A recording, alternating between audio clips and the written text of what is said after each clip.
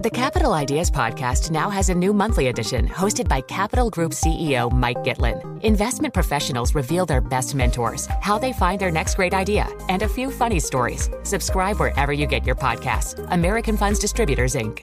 The countdown has begun. From May 14th to 16th, 1,000 global leaders will gather in Doha for the Qatar Economic Forum powered by Bloomberg.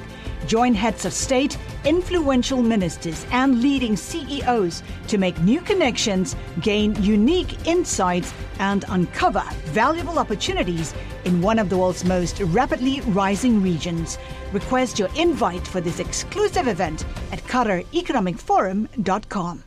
Bloomberg Daybreak Europe, weekday mornings at 6 a.m. on London DAB digital radio and on demand via the Bloomberg Business app and BloombergRadio.com. Joining us now is Andrew Sentance, Senior Advisor to Cambridge Econometrics and former member, of course, of the MPC. Andrew, thank you very much for joining us in the London studio.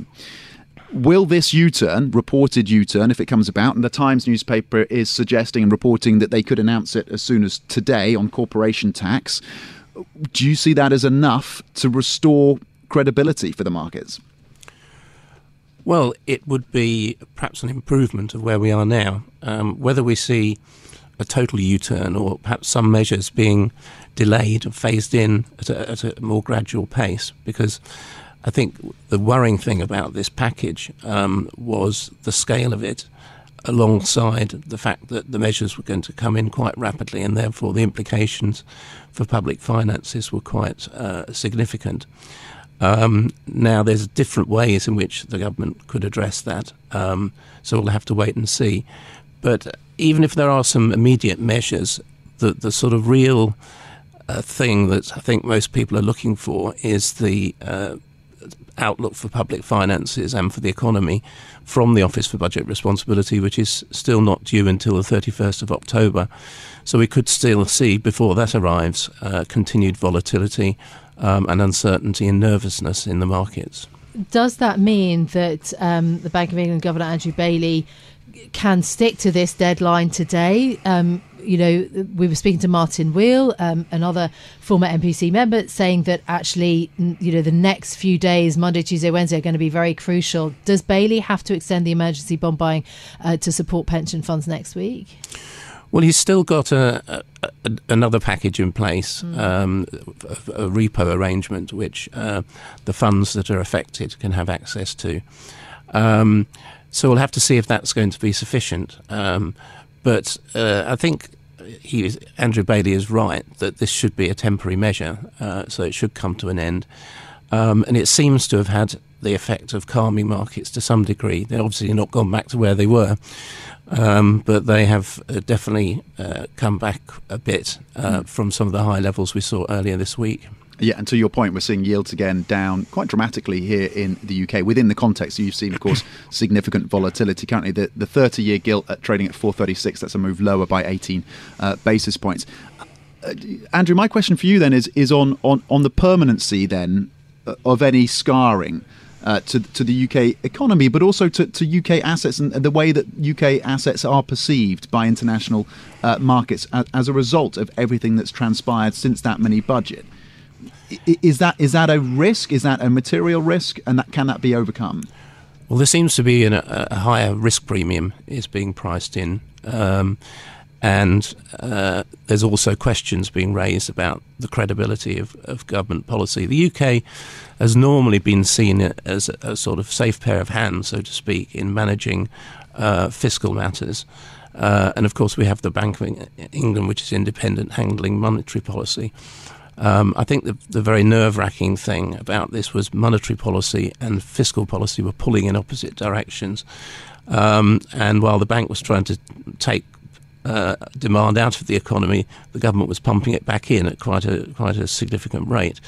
So alongside any specific measures that are announced, I think that problem needs to be addressed, and we need to see forecasts that suggest that the fiscal policy is acting in a more consistent way with monetary policy.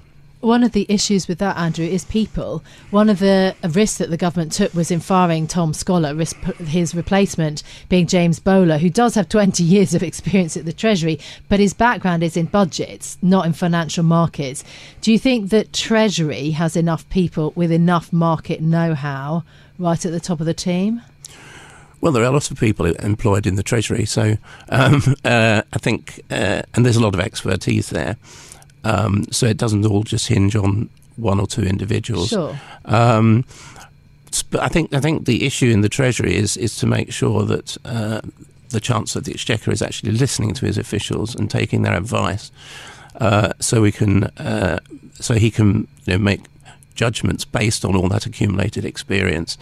And it did seem with this mini-budget fiscal event, however it's described, there was a great rush to bring something out, and maybe it wasn't processed and discussed enough within the Treasury. But I think the expertise is still there. But has there been a politicisation of the Treasury under this current administration? Well, we're into the early days of this administration. Yes.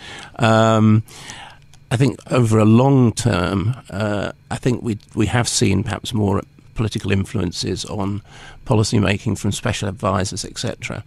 But it's, I think, a bit too early to say if that's really changed dramatically under this government. What if Trussonomics survives? I mean, does Kwarteng survive? Does Truss herself survive? What if the actual policies survive?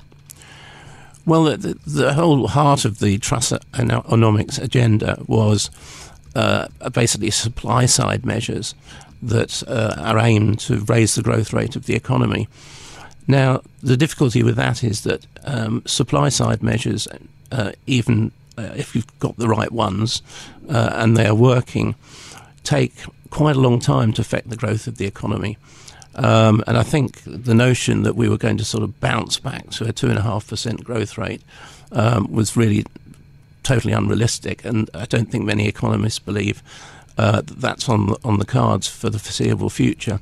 So I think perhaps there needs to be a reassessment of the types of measures that are being taken under this government, and also the time scale in which they can really affect growth. Now, we'll hear from the Office of Budget Responsibility what they think at the end of this month. Very briefly, because unfortunately we're running short of time, your expectations about rate hikes from the Bank of England in November and going forward?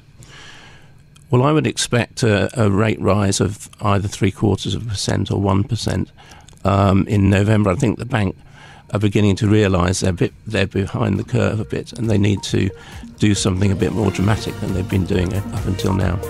Bloomberg Daybreak Europe, weekday mornings at 6 a.m. on London DAB digital radio and on demand via the Bloomberg Business app and BloombergRadio.com.